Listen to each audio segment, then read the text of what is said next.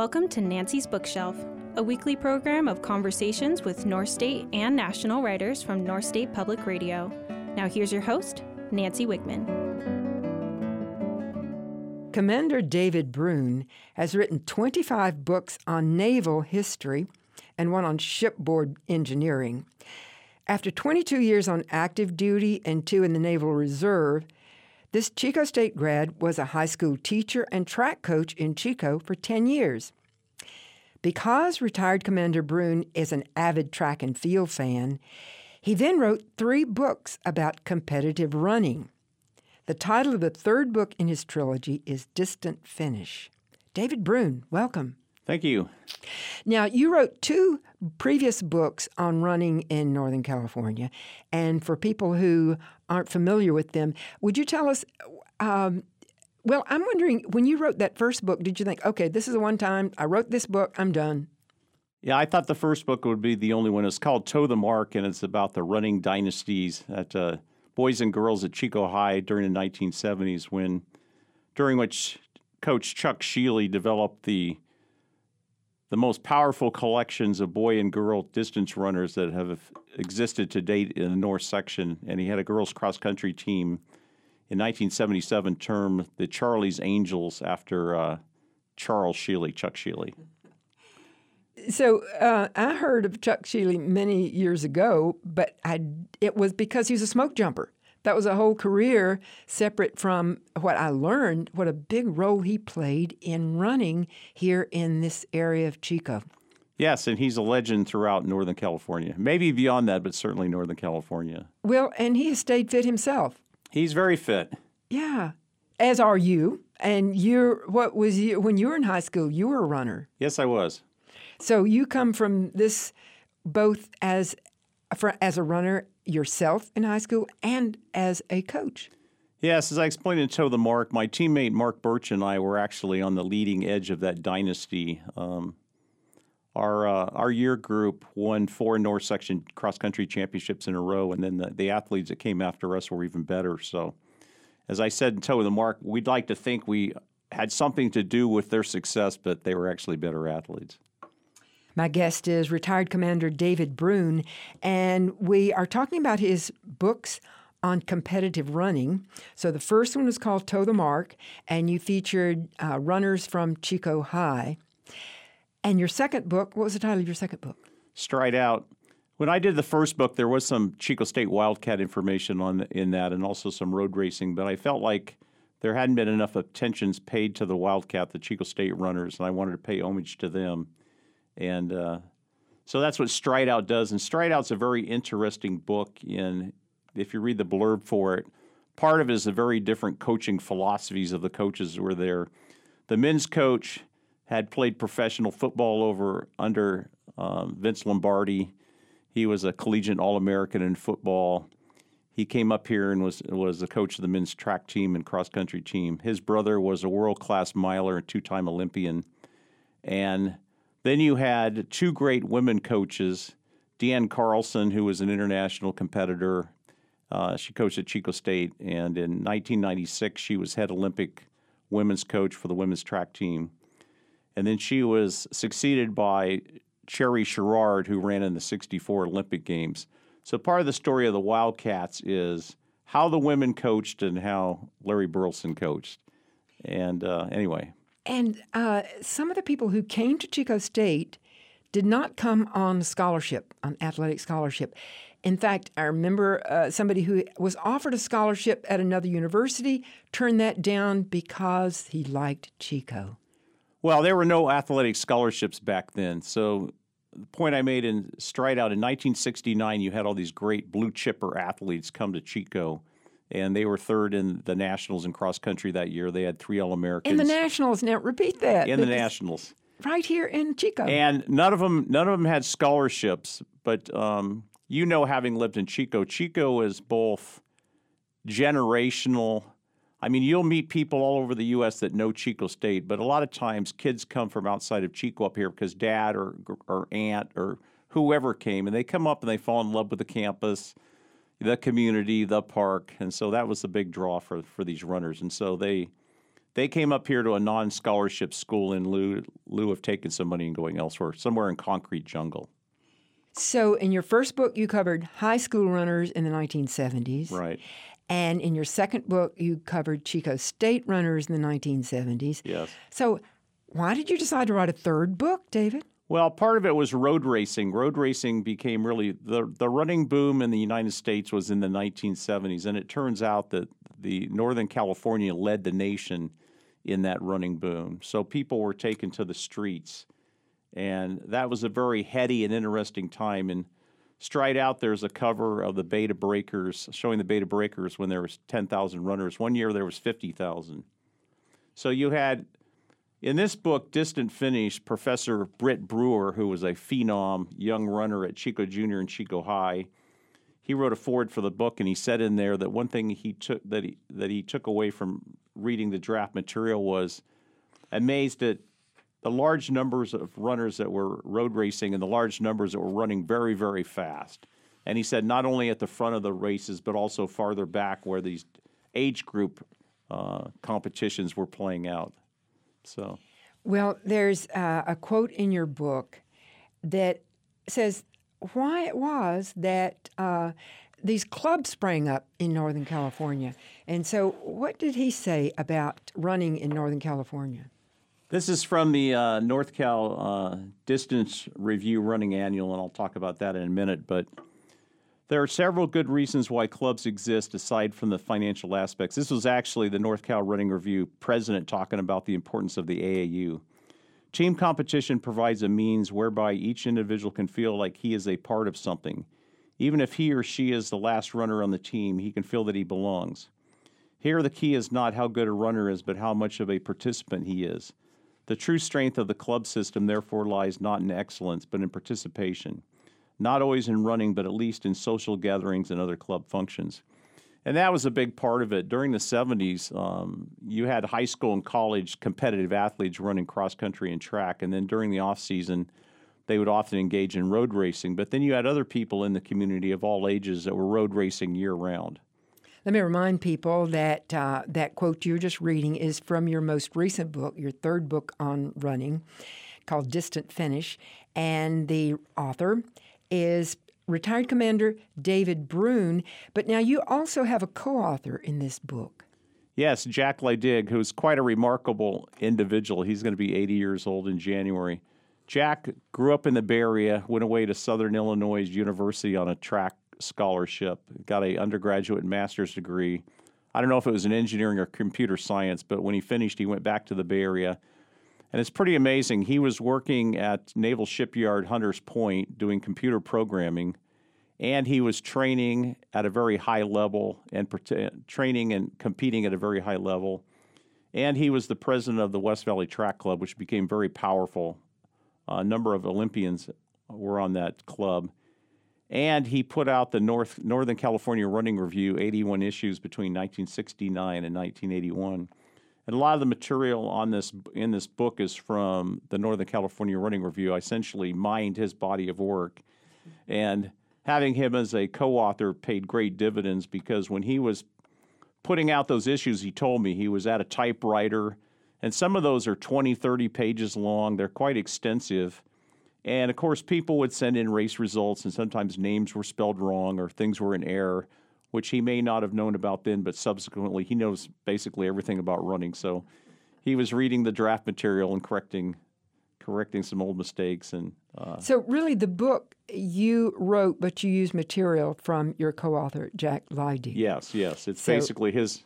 I write in the preface to the book that readers of this book should at some point jump up smartly and say something like "cracking good book, mate," in tribute, because there is no other publication like that. There's not a publication for Southern California. I mean, the amount of work that he invested in that is remarkable. The North Cal Running Review had all kinds of they covered cross country, track and field, road racing, trail racing. They had all kinds of information on meets that were coming up, results of meets, the latest on physiology, ads for the latest and greatest running shoes, on and on and on and on. And, if you run, in Chico, for example, you go run the Bidwell Classic or you run the almond bull runs. They're well organized and they kind of go off without a hitch. Back then in road racing, it's interesting reading about these races because, for example, you might be running a marathon, 26 miles, 385 yards, and 15 miles into the race, 3 people would take a wrong turn. The leaders, because there was nobody out there, or there was supposed to be a police officer and they weren't there, and so they go the wrong way, and people farther back end up winning. And then there's race results where they talk about, well, the course was probably short or was probably long. And I mean, they didn't have the same organization. And there's a guy that did he posted information about this book on his website. It's called something like Back in the Vest. I think he ran for Kent State and they used to wear vests or something. But anyway, he sent me an email. He says, remember when the race leader carried the stopwatch and if somebody passed him during the race, they handed off the stopwatch? That was before my time, but that kind of gives you an idea of the early beginnings of road racing. Again, my guest is historian and retired naval commander David Brune, and you combined your interest in history and in running to write this essentially recent history of the 1970s runners. And we've talked about the fact these clubs kind of sprang up, and I was interested in the fact that there was a club in San Francisco Olympic Club founded in May of 1860. So I thought, there was this club in 1860, but it was a very different kind of club. Well, that's an extraordinarily wealthy club, and there's a lot of names from the history of our country that people would recognize that were members of that club. And one of the people that's pictured on the cover of this book, Bob Darling, he ran for them. And I was curious, how did you belong to the Olympic Club? Club that had Mark Twain. Right. I was thinking, are your parents extraordinarily wealthy? How did you run for the Olympic Club? But it turns out they would recruit great high school and collegiate runners to represent them and not necessarily give a membership. And I just imagine these guys sitting around with their nose in the air, these rather snooty gentlemen, and here comes this runner, and how did they get along?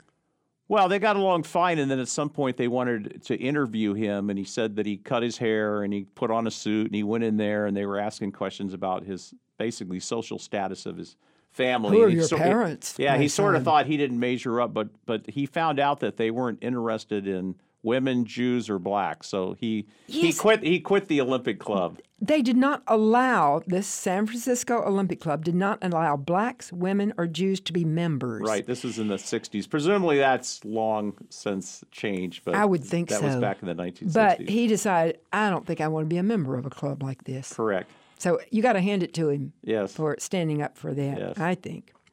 So you mentioned that the founder of the West Valley Track Club, and that was 1964, which is still not as early as 1860, but it's still quite early in the history of running in the United States. So in 1964, he founded this oldest running club in Northern California, and that was your co-author, Jack Leidig. Well, he didn't found it. He came in as the president in 69. Yes, right. He was president, and you said around 1970. So, Now, I was also interested in, you have a photograph of the world's fastest centenarian runner. Oh, my gosh. Oh, Larry Lewis. Yeah, and you're thinking, somebody 80, that's an old runner. But this guy was running. Well, tell us who this was. Well, he was a legend in San Francisco. My dad was a deck officer in the Merchant Marine, so he sailed out of San Francisco. When I was a kid, he would tell us about how there's this waiter at this fancy hotel that's 101 years old. It was Larry Lewis. And then the reason Larry Lewis is in distant finish is he's giving out awards to some young kids who road race. And I researched and found out his bio was pretty interesting. He was born on an Indian reservation, and he worked with the great Houdini. He was an assistant to Houdini for like 30 years. There's an indication right there of his age. Yeah. That he was old enough to have worked with Larry Houdini. Lewis apparently ran in Golden Gate Park 6 or 7 miles every day of his life. And when he was like 100 years old, it's in there. He ran like 17 seconds for the 100-yard dash. I mean, he's a legend in San Francisco. Well, there's a photograph of him, very nice-looking guy, and he was giving an award to a young 8-year-old marathoner. Yes. Oh, my goodness, an 8-year-old marathoner? Yes. And her name happened to be Marietta Boitano. Yeah, she was great. And she did Pikes Peak Marathon, which is incredible. And when she was also, I don't know how old it's in the book, but she was like 10 or 12. She ran Pikes Peak. Yeah, she was a great runner. That is really... So what you had back then is you had whole families running, like the Cortez family. There and there, they had, some of them held world or national age group records. So... My guest is commander, historian, and former runner himself, David Brune, and he has written 3 books on competitive running in Northern California, and his latest is Distant Finish. We'll be back to continue our conversation after a short break. You're listening to Nancy's Bookshelf on North State Public Radio. I'm Nancy Wiegman.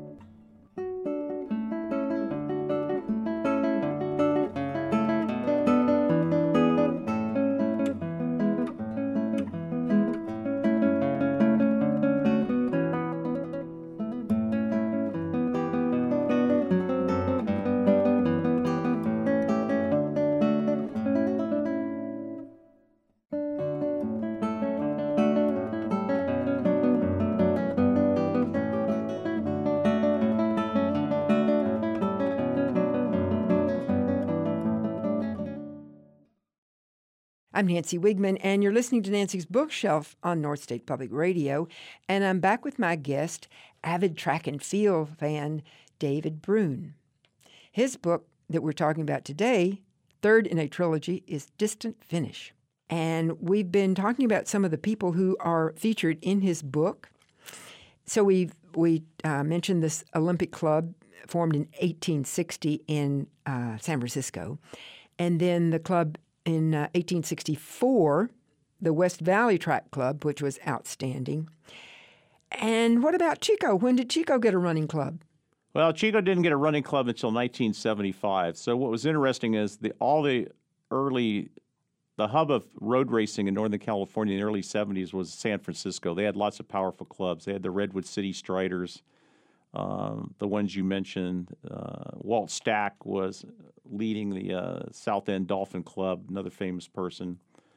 But then you had clubs pop up basically around university and college towns, Sacramento, Davis, and Chico State's running club was founded in 1975, in the summer of 1975. Well, quite a number of years ago, I interviewed this gentleman who'd written a book. His name was Walt Schaefer. And at the time, I didn't know about his background in being an outstanding athlete himself, runner himself, but how he encouraged other people. And so I just pictured this founding moment when Walt invites people over to his house in 1974. And some of the names of people that were there, I knew. Chuck Shealy, you mentioned. I had met him because he was an author. And Don Ritchie, I'd met because he was my dermatologist back years ago. And so Chuck Shealy and Don Ritchie and some other people met at Walt Schaefer's house, and Walt says, hey, let's form a running club. Yes, he had ran for Michigan. He was a miler and half-miler, early 60s, got his Ph.D., taught at the University of Oregon for a while before coming here. And while he was there, he trained with great runners, Steve Prefontaine, Kenny Moore. Jim Ryan was there training for the 72 Olympics. And Walt came up here, and he was involved in the summer. They had summer races, track and field meets at Chico State, and that's where I met him.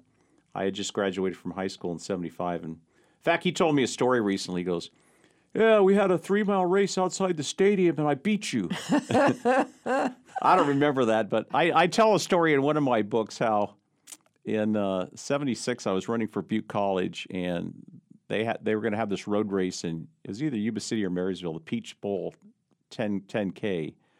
And all his buddies on the Chico Running Club, which were pretty much professors, doctors, professionals, they're all sure that he was going to beat me, and they were opining that to me. And being a kid, I, of course, like, there's no way this old professor is going to beat me. I didn't know how good he was. You know, a few years ago, he showed me a picture in his phone of reunion with his teammates back at Michigan. But anyway, yeah, Walt was a great runner, and I don't know how many books he's written, but one of them was on stress, which is quite famous. That was the book that I interviewed him on his stress as an expert on stress many years ago, before I knew his background as an outstanding athlete himself. Yeah, I was cycling with him, I don't know, about a month ago. There's a cycling group in town. We were doing a 30-mile ride, but he told me when he was 80, he did 80 miles on his 80th, celebrated his 80th birthday. So he's still really fit and still in shape. Very enthusiastic. Yes. Yeah, passionate person. Yes. I love that. Now, there's a photograph on the cover of your book, and it's not until the very end of your book that we find out the story of this woman runner, because you have runners on the front cover and back cover of your book. And so I found her story very interesting. Her name was Luann Park, and the title of this section, Luann's Considerable Accomplishments. So what were her considerable accomplishments, Dave? Well, she's incredibly remarkable. She's in her early 60s now, and she's still training and competing. She was one of the Charlie's Angels, one of the girls that was on the second Chico High cross-country team in 77, ranked second in the nation. But what's amazing about her... Now, repeat that. Second in the nation? Yeah, they were ranked second in the nation by Harrier Magazine. What's amazing about her... She was the North Section champion in the quarter mile, one lap around the track. So she has great leg speed. Then she goes to Butte College, and she set school records in the 1,500 meters and 800 meters, equivalent of mile and half mile. And today she still holds one record and is number 2 in the other. Then she goes up to Oregon State on both the track and soccer scholarship. And then she runs in the inaugural Women's Marathon Olympic Trials in 1984. She runs in the marathon. So she's gone from quarter-mile champion to being good enough to run in the Olympic Trials in 1984 in the marathon, USA Track and Field Trials. Then she goes over, she qualifies for the Olympic Trials in 88, but she doesn't do it because she does the Ironman triathlon in Hawaii in 87 and 88. I think she was 7th or 8th among women in each race. You might refresh people. What does the Ironman consist of? The Ironman triathlon in Hawaii is you swim about 3 miles in the open ocean, and then you cycle about 130 miles. Usually a lot of it's against the wind because you're right next to the ocean. And then you finish with running a complete marathon, 26 miles. So she did that in 87 and 88, and then she starts doing ultra-marathoning, including Western States 100-milers, which if you finish in less than 24 hours, you get a coveted gold belt buckle. So, yeah, you have a photograph of that. But I had intended to cover ultra-marathoning more in this book. And in addition to her, there's also Dave and Jim Scott, brothers who went to PV, who are also ultra-marathoners and have a bunch of Western States belt buckles. I intended to cover more in this book, but partially as a courtesy to Jack, since I was basically mining his body of work and writing the book, I wanted to cover Northern California road racing extensively, and so there wasn't really enough space to spend a lot of time on ultra-marathoning. So anyway, she's towards the end of the book, but her picture is on the cover along with Bill Mad Dog Scobie because I wanted to honor Luann. Well, he even looks like a mad dog in that photograph. Now, Luann's photograph is on the cover, but it's also in this back section when you talk about her. And I have a friend who was quite athletic when he was younger. And two things, when I told him I was going to be talking to you about this book, he asked, well, is Steve Prefontaine in the book? And so, of course, you have an index if people wonder about that. And I said, yep, Steve Prefontaine is listed in this, so he knew that name. And he said, and you know how Nike came up with these waffle soles on the shoes? And I said, yeah, but you might tell people about this photograph alongside Luann Park's photograph. Luann provided me a photo of her waffle trainers that are all wore out. They're ripped on the side, the soles are wore out, and that's basically back in those days, if you're a runner, you ran lots and lots of miles. And nowadays, I have a friend that's like, well, I get a new pair of running shoes every, I don't know, some periodicity he doesn't even run. Well, back in those days, my running shoes, I would take athletic tape. When the sole started separating from the upper, I would just put athletic tape around the entire front of the shoe to extend the miles. And so, it's the same story with her. She obviously didn't have any money. So you're wearing your shoes until they don't, can't put them on your feet anymore. But nowadays, doctors will go, well, you have to change your shoes every 500 miles or 1,000 miles. Well, what company came up with waffle sole shoes? Well, that Bill Bowerman, the great coach at Oregon, invented those in his waffle iron. And the idea of the waffle shoe was to give you more cushion. So when you're running lots of miles, try to preserve your knees. And actually, they had a short-lived waffle shoe. I wish I would have kept these, though I was running in college. They were so wide that when you would have your leg swing, they'd basically cut your calf. The bottom of the sole was sort of like an inverted V, and they were incredibly wide, and the idea was, okay, you get even more cushioning, but they were so wide you would hit your other leg with them, anyway. They didn't last very long. Well, under the caption under the photograph of Luann in these shoes says Luann Park Racing and her worn-out Nike waffle trainers. Right. And this name Nike, everybody has seen this the swoosh that is the logo for Nike, and you see it everywhere. You watch tennis players all over the world, no matter what tennis tournament they're playing in, you can find a Nike emblem on their clothes. And at this very moment, your shirt has that on it, David. So Nike really, I think its success started with this shoe. Yeah, and the reason it says waffle trainer, they also had racing shoes, of course. If you're a competitive runner back in the days, you had racing flats, you had training shoes, and you had spikes for track. So in fact, you have photographs of those kind of shoes, you too. wear lighter shoes. Yeah. Well, this book, I think, will be of interest to people who live in this area, not just the Chico area, but all of Northern California, because this was... I think maybe unexpected that so many outstanding world-class athletes came from Northern California. Well, it's interesting because they had a number of Colombians that were running for I remember that. University of Nevada at Reno. Yeah, from the country of Colombia now. And I was thinking about that. It makes perfect sense. They're from the high mountains where it's cold. What's in Nevada? High mountains and it's cold. In fact, one of them, Domingo Tibaniza, he was a 4-time Olympian. I ran against him one time in a 5,000 meters at University of Nevada, which I hated because it's cold and at altitude. My claim to fame is he didn't lap me, meaning he didn't finish the race, pass me on. Anyway, that was my claim to fame. But they also had some great British runners. And one of the interesting things I found about this book, I didn't purposely find race results with myself in there, but there are some results where I'm in there. I was a high school kid getting taken to races either by my high school coach or other adults who thought I should run somewhere.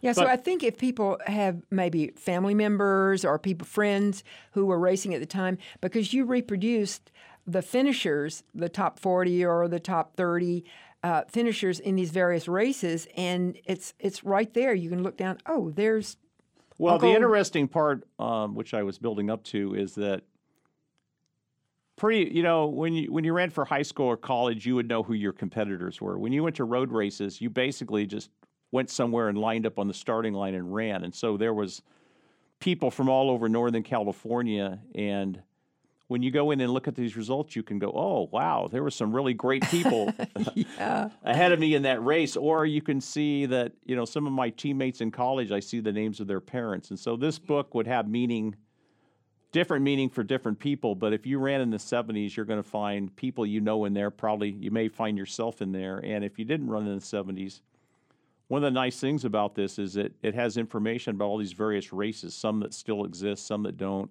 clubs that existed. So if you're in a community and you're interested in running, you go, wow, they used to run this race in this part of Berkeley. Maybe we should bring this race back. Or they had this club. Maybe we should bring this club back. Yeah. So. And much more... I don't know if it's egalitarian is the word, but women used to be, women can't run, certainly can't run a marathon. And so I am pleased, and I think probably you are too, at how open these races are, that there's been an evolution in who was allowed to race. In I want to Well, put it that way. we need to talk about some of the great local women who ran back then, which we haven't got to. So one was Merrill Cray, Yes, who ran for Chico State back in the 70s. She won the Bidwell Classic Marathon. But one of the things that Jack Leidig did, he came up with these rankings. You had to have your races sanctioned, and he came up with these rankings, periodically published them. So at one point, she was number one among the women runners. Another runner is, of course, Jill Simmons. She was an All-American in 79. They said in the North Cal Running Review they believe she was the first woman ever from the Pacific AAU to break 1 hour for 10 miles. So that was over a rolling course. She had great success on the roads. And then Doug Averett's wife, who was Amy Harper. When Amy Harper, she was from the Bay Area, but when she was still in junior high, she was running for the San Jose Cinder Gals, which had the great Francie LaRue, one of the best female distance runner, multi-time Olympian. Anyway, and Amy used to get on a bus and go across San Jose to train with them. She's in here winning road races. And anyway, so you had all these great athletes, and Bob Darling's in here. He talks about he was an All-American at Chico State, how he got his nickname, the Rocket. Can I tell that story? Well, I want to leave people some surprises All right. in your book, Yeah. but there are some wonderful stories in your book.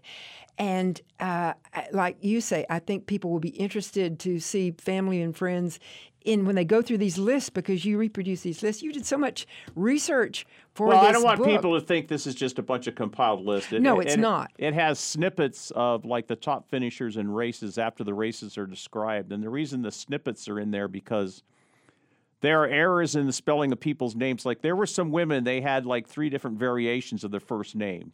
Like, I want to be called this now, and I want to be called this now. And so what I wanted to do was just clip out the snippets and put them in so people couldn't say, well, you spelled my name wrong if I reproduced it because, Yeah. Anyway, I think they'll find it very interesting. My guest has been retired Commander David Brune, who is a historian. His previous books have been on naval history, but his latest 3 books, a trilogy on competitive running in Northern California. And the first one was Toe the Mark, about high school Chico High runners. The second was Stride Out, about runners at Chico State University. And his latest book, Distant Finish. I think people will find these books very interesting for all sorts of reasons they probably didn't even anticipate. So thank you, David. Thank you.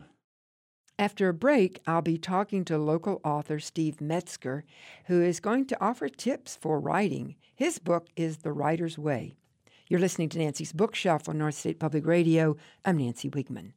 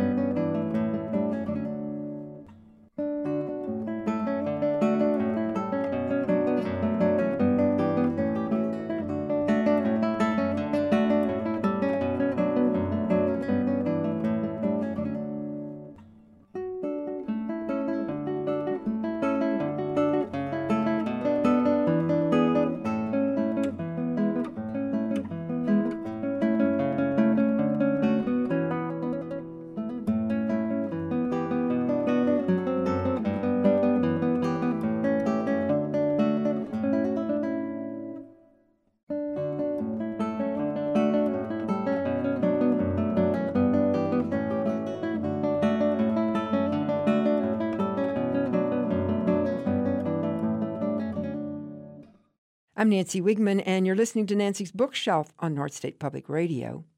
My next guest is not only a prolific writer himself, but has taught writing at Chico State University and Butte College. Over the years, Steve Metzger has taught freshman composition, creative writing, Native American literature, playwriting, fiction writing, and American studies. In the journalism department, he taught travel writing, news writing, and magazine writing.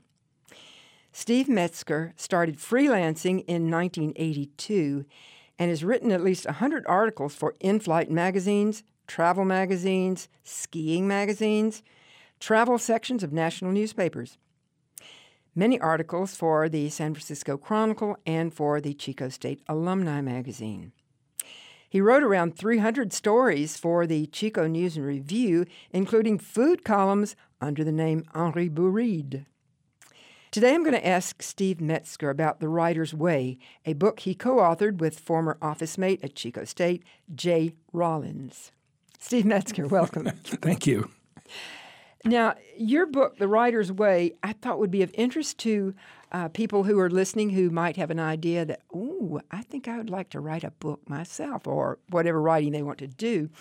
So I think it would be interesting for them to hear how you got the idea that maybe you could be a writer. I've actually always wanted to write, but I never thought I could do anything with it. So this is from the book. When I was a sophomore in college, I took a beginning creative writing class from Dr. Clark Brown, who I also played softball with Jay Rollins. A highly regarded author, in addition to having published countless essays and short stories, he had actually published a novel, which I had finished by about the third week of class. I was in awe taking a writing class from a real novelist. By mid-semester, we had submitted several pieces of work, and he had returned mine with mildly encouraging comments. After class one day, I gathered up the courage to take his book, The Disciple, up to the lectern at which he was standing and ask him to sign it, which he did, graciously, before handing it back. As I walked down the hall afterward, I opened the book to the page he had signed, and there it was, scrawled beneath the title, but clear as day, Steve, be a writer. I was ecstatic. The novelist had recognized the student's talent. It fueled the fire. From then on, I could hardly keep from writing. I wrote and wrote and wrote. It was largely why I became a professional writer. For more than 20 years, I kept that book on a prominent shelf in our living room and brought it down from time to time to show friends. See, Clark Brown told me I should be a writer way back then. Except for one minor problem. A couple of years ago, I took the book down and looked at it again, at the inscription, looked hard and closely from every angle. Oh, no, it didn't say be a writer. It said best wishes. I was crushed. Brown hadn't been inscribing the book in response to any talent he had seen in me. It was just a generic inscription. But you know what? Because I thought it said be a writer, and because I thought Brown had written it to encourage me to continue writing, I did. And frankly, that little misreading at an impressionable age and time in my life played a huge role in how I saw and defined myself. In fact, had I not had an image in my head of myself as a writer, I'd most likely be pounding nails this very moment instead of sitting at a computer keyboard talking to you about how to become a better writer. And I told him that story one time, and he laughed so hard. I can imagine. This is Steve Metzger talking about how he believed in himself and became a writer. Now, I mentioned that people listening, because there are a lot of really good writers right here in Chico. There are. Yeah. And I think some of them who maybe haven't written a book yet would appreciate some tips from you, Steve.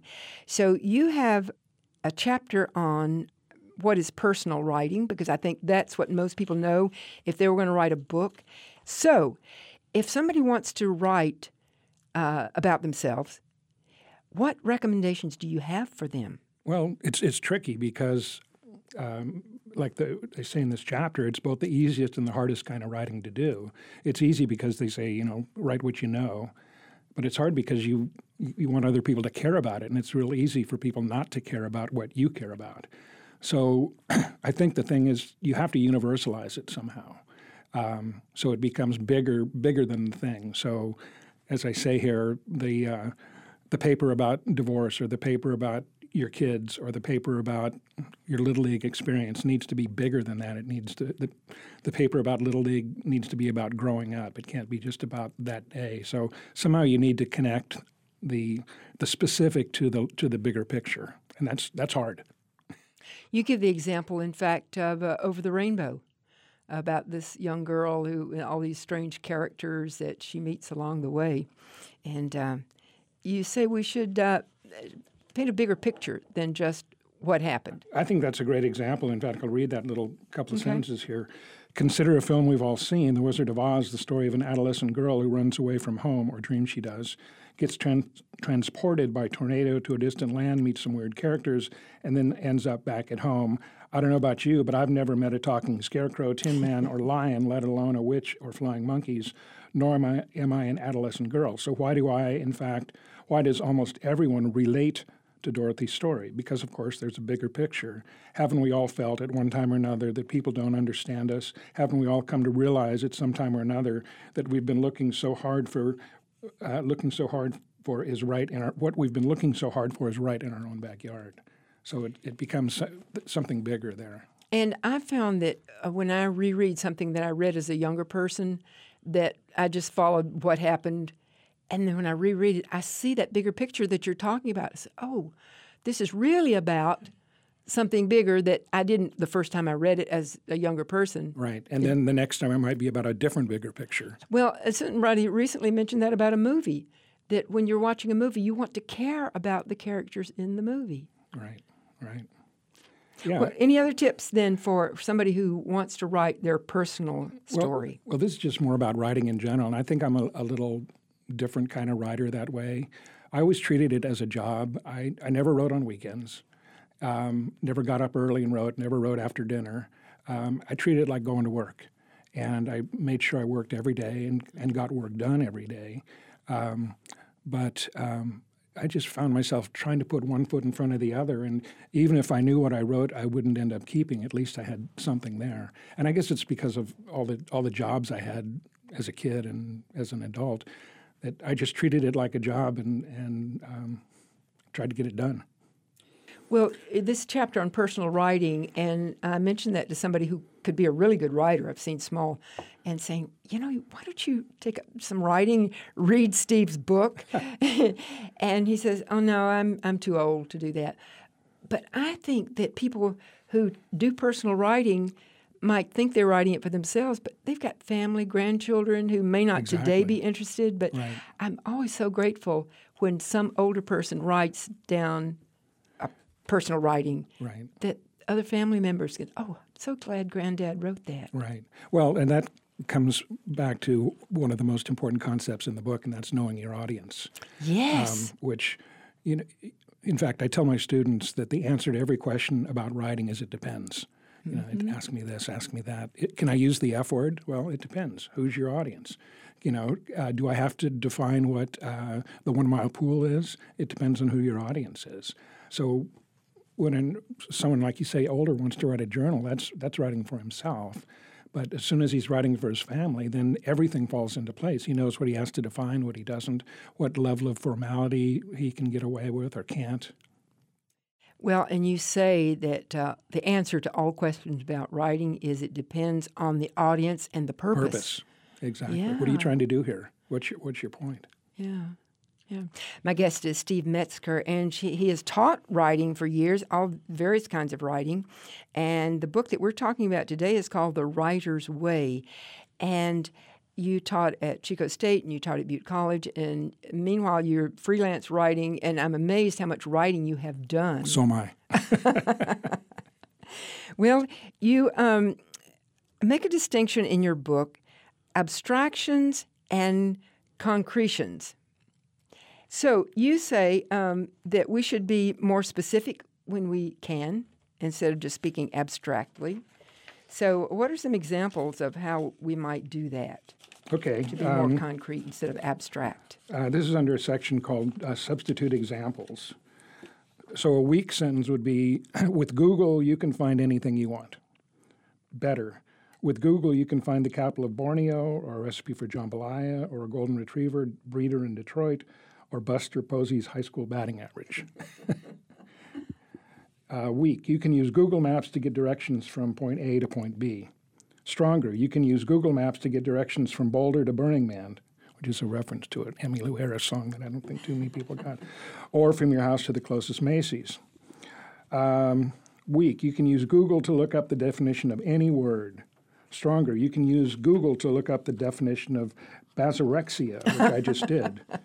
Weak. With Google, it's easy to get distracted and end up all over the place. Stronger. With Google, it's easy to get distracted. 1 minute you're working on your paper for your American history class, and the next you're reading about Borneo or jambalaya or golden retrievers or Buster Posey or Burning Man, or looking up weird words like basorexia. And what's interesting, my students started off the semester, they would say that's a wordy sentence. But actually, the wordy sentence is the one above it that doesn't get any work done. That's a wordy sentence because no work gets done. So the sentence that's 6 times as long is not wordy. Well, kind of one of my pet peeves is trying to use a bunch of syllables. Like simplistic must be better than simple. Right. And I prefer simple. Right. You give examples in your book, too, of student essays that I think, wow, a college student wrote this? I'm so impressed. Yeah, there's some good writing in there. That's I think one of the strong points of this book, and that was Jay's initial vision for it, was to have lots of not only good writing, but good student writing. And that you read it and you think, well, this essay breaks all the rules. Because when I took freshman composition, there were rules. Right. And you also say you have a section called Substitute Examples. Well, it's kind of the same thing there. It's being specific instead of using the abstractions. Well, if you studied other languages that have, like Latin, where you have the subject and you have the object, or even Sanskrit has 3. They're singular, dual, and plural. Some languages have genders, masculine and feminine, or masculine, feminine, and neuter. So if you've studied, I think it's helpful to study foreign languages because then you get an idea, oh, that's how who and whom works. Right, exactly. Well, it's also interesting to study foreign languages because you see the connections between those and ours. Oh, yeah. When you see the roots of the words, whether they're Germanic or Latinate, which most of them are. And most colleges used to require foreign language. Right. Right. But students said, nah, we don't want that. Okay, so what is your advice on who and whom? Oh, okay. This is kind of my favorite part of the book. And partly because it shows that I take myself seriously, but the book is also fun. This is on page 179, by the way, Steve. So this is called A Final Word on Who and Whom. Trust me here. When in doubt, use who instead of whom.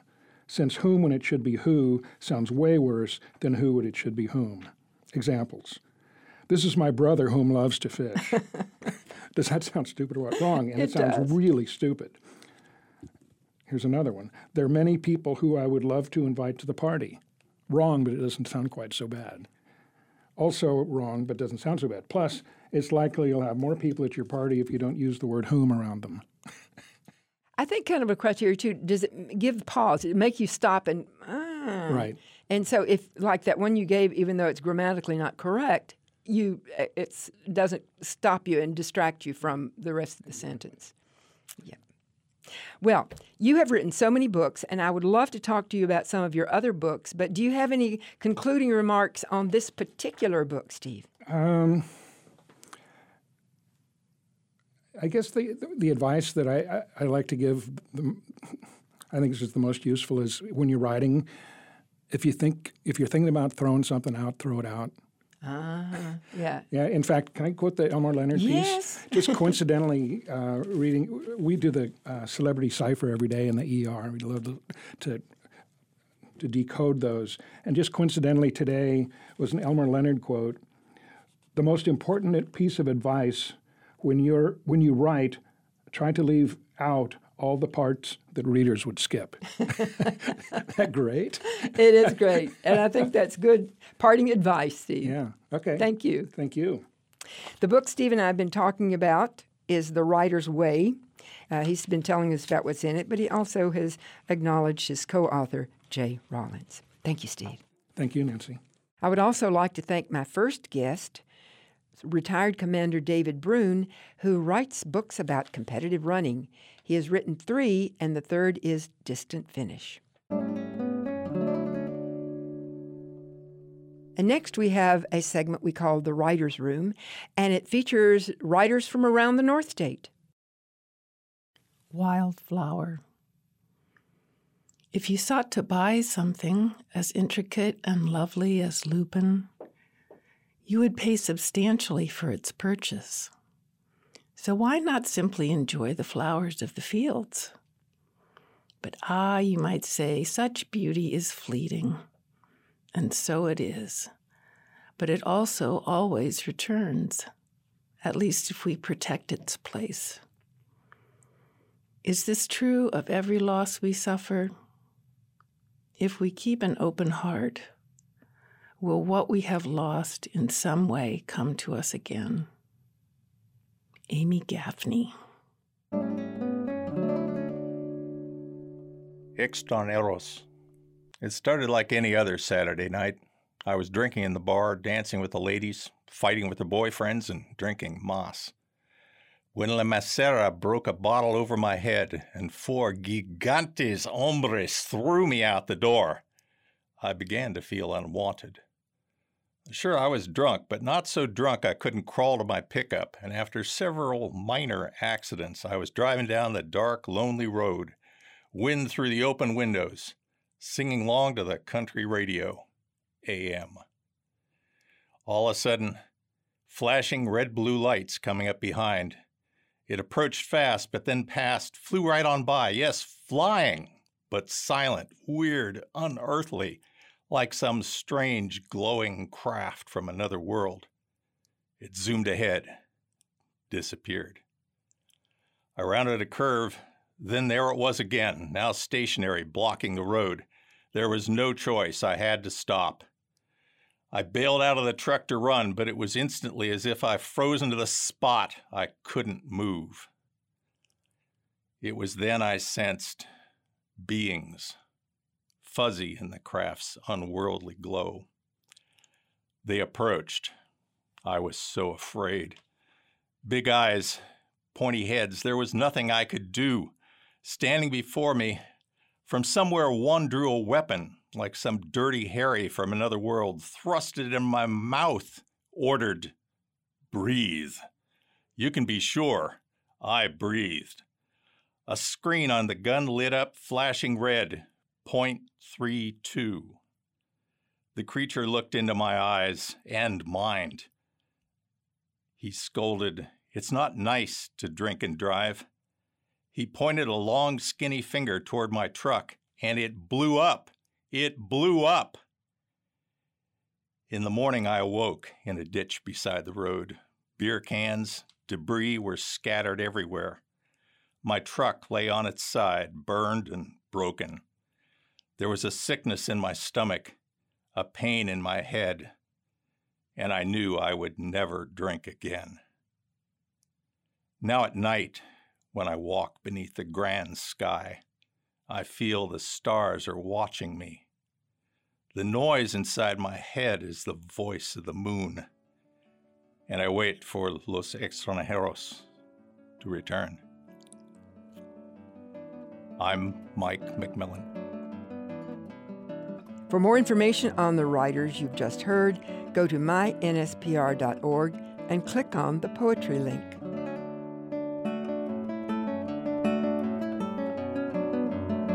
You've been listening to Nancy's Bookshelf, a production of North State Public Radio. You can find this and other episodes of Nancy's Bookshelf on our website, mynspr.org.